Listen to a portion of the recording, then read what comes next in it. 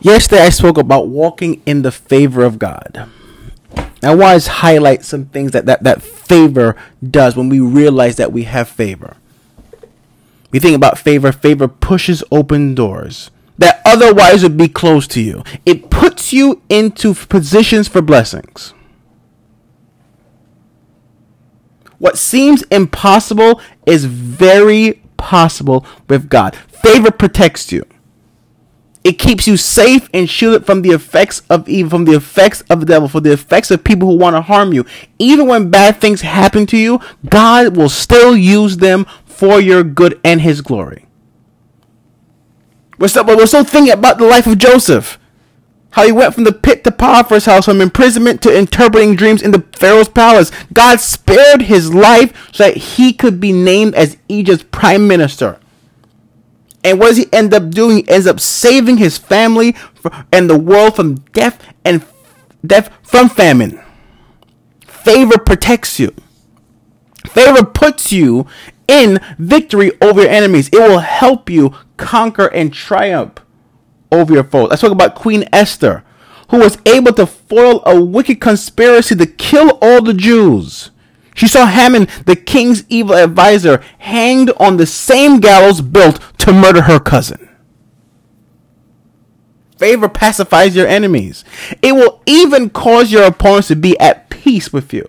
God will calm your adversaries and make them leave you alone. That's what happened for Moses and the children of Israel. Remember, as they were being freed from centuries of slavery, the book of Exodus said that the Lord gave the people what? Favor in the sight of the Egyptians. Favor places the wealth of the wicked at your disposal. It will transfer the resources of evil or unsafe people to your stewardship, to your ownership.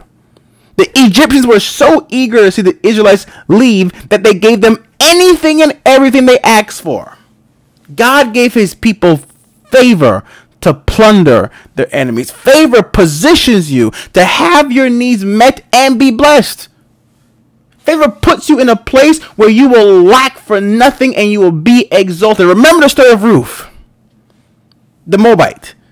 She followed her mother-in-law, Naomi, back to her Jewish homeland. Though she knew nobody there, God gave her favor of a wealthy businessman named Boaz. Not only did they see that she was safe and well fed, he married her, and their offspring were in the lineage of who? King David. In Jesus, it positions you to have your needs met. Favor posts you on a great platform. It will bring you around important people and give you influence with decision makers. Think about David. Long before he was named king, God gave him favor of the king of Israel. This unknown shepherd boy became Saul's favorite musician. And eventually he became his armor bearer and greatest warrior and gained the notice of the entire country. Favor posts you on a great platform. And yes, people will get upset over that, but that's what favor does. Favor procreates your life. It will breed in your own life so that you find favor upon favor upon favor. You will grow in favor with God and men, just as the Bible says the young prophet Samuel did. It is the same thing about Jesus too. Favor increases. Favor proceeds from generation to generation. It will last beyond your lifetime and can continue in the life of your children and your children's children. King David continued to bless the family of Jonathan, even after the prince's death. His eternal friendship, his eternal connection. This is favor. It makes influential people agree with your godly plans. Even though Daniel and his Jewish friends were taken into captivity in Babylon, their excellence stood out. Their caretakers were willing to risk their life to let them follow their convictions.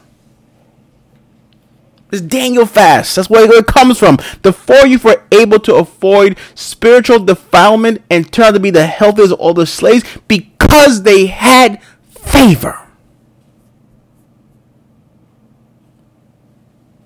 Enjoy God's favor.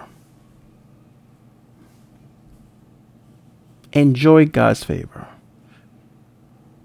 Divine favor draws unbelievers to Christians as well to Christ.